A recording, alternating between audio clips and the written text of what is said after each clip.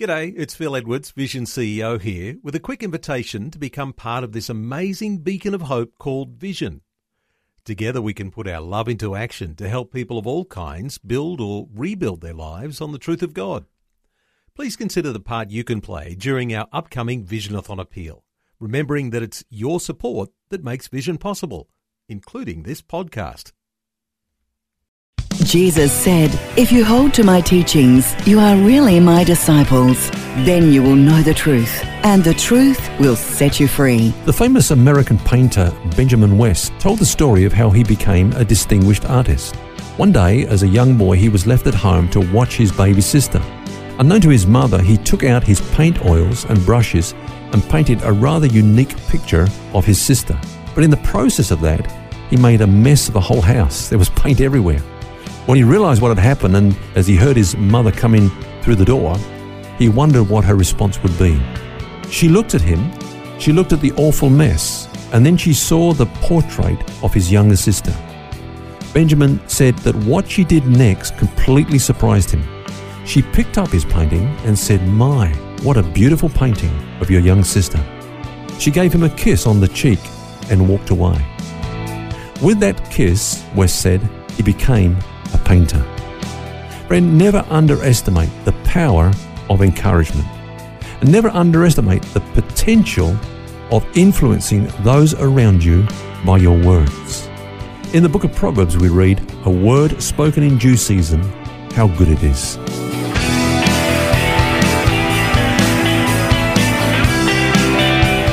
This is Set Free with Ken Legg. Thanks for joining us. It's Phil here along with author and pastor Ken Legg. And over the last couple of days, we've been looking at stretching out our hand.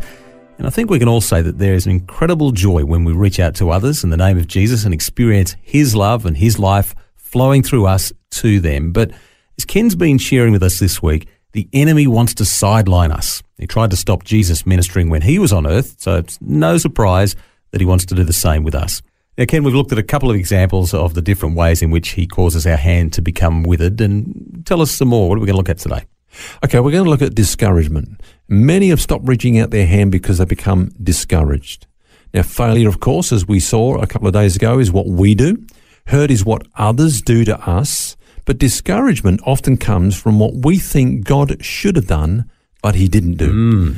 Often we don't recognize discouragement actually as a rift between us and God, but it is often just that, because we know that God is ultimately in control of our lives, and so that he could have worked things out differently if he chose to, but he didn't. He didn't intervene, he didn't do things differently, and so our discouragement actually is an argument with God.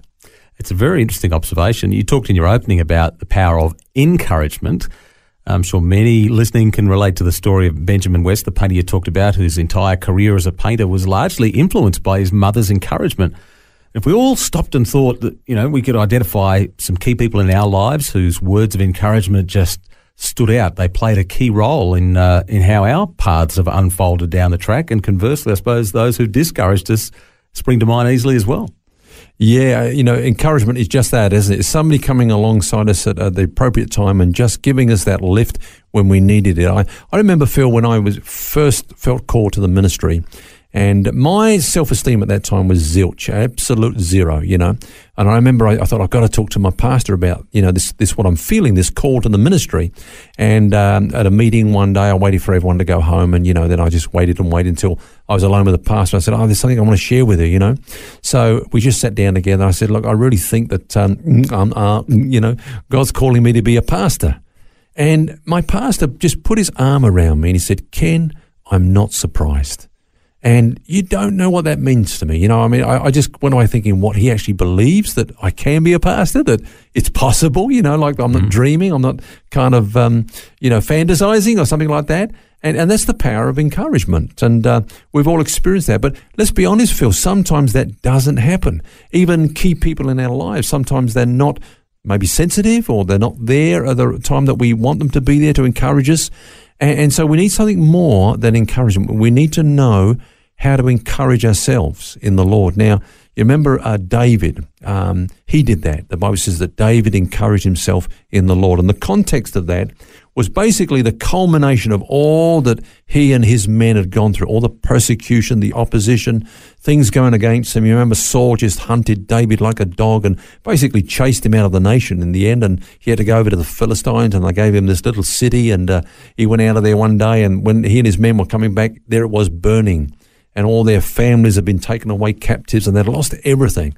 Now, at that point, the Bible says that David's men spoke of stoning him. In other words, they'd just come to the end. They couldn't take it anymore. They thought, it's all this man's fault. We've been backing the wrong horse here. You're following the wrong man. Pretty discouraging when your own guys want to top you off. Exactly. That must have been the lowest point. But then we read these incredible words. But David encouraged himself in the Lord. And we just really do need to learn how to do that, to just connect with God and draw strength from him at that time, So if we don't do that, I guess we could potentially find ourselves on a sort of a never-ending spiral of despair and being sidelined. Imagine if David didn't do that. Yeah, and look, we've been looking this week, Phil, at different characters in the Bible that you could fit into these different categories that we're looking at. Peter, failure. Joseph got hurt, but he recovered and he stretched out his hand again to the nations, The person I want to look at today is Elijah. Now, Elijah was an incredible character, or at least he had an incredible ministry. Dramatic is the word I would use, like he just arrives on the scene and it says, until I say so, there's going to be no more rain. I'm shutting heaven up, And so for 3.5 years, there's no rain. He's trying to get the attention of the people, bring them back to God. But all this comes to a climax, of course, on Mount Carmel when he challenges the prophets of Baal. Okay, if your God is real, then let your God answer by fire. So they build their altar, they call upon Baal from morning till night, they cut themselves, they dance all over the place, but the heavens are like brass. There's nothing coming at all, And so Elijah says, okay, I think you've given it a fair go. It's my turn now. So he builds his altar, saturates it with water, absolutely soaks it, and then he says, God, let it be known this day that you're the only true and living God. The God of Israel, Yahweh, is the true God. And then, of course, that fire comes from heaven. Now, you would think that there would be a landslide of people returning to the Lord, that people would say, the Lord, he's God, and let's all return to him. But it didn't quite go that way. And, Jezebel said, okay, but if I get hold of him, I'll kill him. I'll take him out. And so he was really discouraged. He thought it should have been a different response, So he ran, the Bible says he ran for miles till he probably came to a place of total exhaustion, just collapsed in a cave. And then when God lets him rest and, feeds him, tries to build him up in those areas, then he comes and counsels him and says, now, Elijah, what are you doing here? And so he says, well, I've done my best. I've called fire from heaven. I've shut heaven up. What do I do for an encore?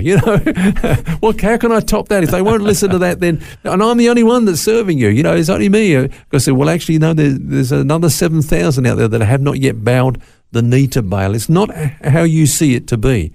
But you see, the thing is that he thought that God should have done things differently. When you look at what happens is God comes to him about 3 times and tries to get him out of this discouragement, but it's like he's stuck there. And so in the end, God says to him, now go and take your mantle and throw it over Elisha. And I can only read that one way, Phil, and that's that God can't use discouraged people because, you, as I said earlier on, you minister out of what's in your heart. And if we stay discouraged, then we can't really offer life to people. And so it's almost like his ministry got stuck there. In fact, if you read on in the Bible, the king sends a group of soldiers to go and fetch Elijah and says, oh, man of God, the king wants to see you. He says, well, if I am a man of God, let fire come down from heaven. And they're just cinders on the ground. They just get burned, He's ministering out of anger, like he's ministering death. And God can't use a discouraged person. And it's very sad that we don't see Elijah actually reaching out his hand again. He was caught up to heaven. And, well, Phil, I actually believe he's coming back one day to complete his ministry. If you read the book of Revelation, he's coming back and he's going to continue where he left off. What an amazing contrast between Elijah and David. Yeah. Let's be like David, Phil. Let's learn to encourage ourselves in the Lord. And maybe there are some discouraged listeners out there today that maybe think that God didn't do things the way he should have done, and so they're just not reaching out their hand anymore. And I would say to that person, in the name of the Lord today, stretch forth your hand.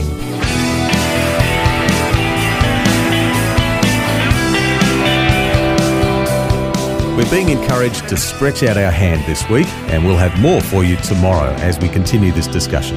Until then, remember, you don't have to carry that baggage. God wants you to be set free.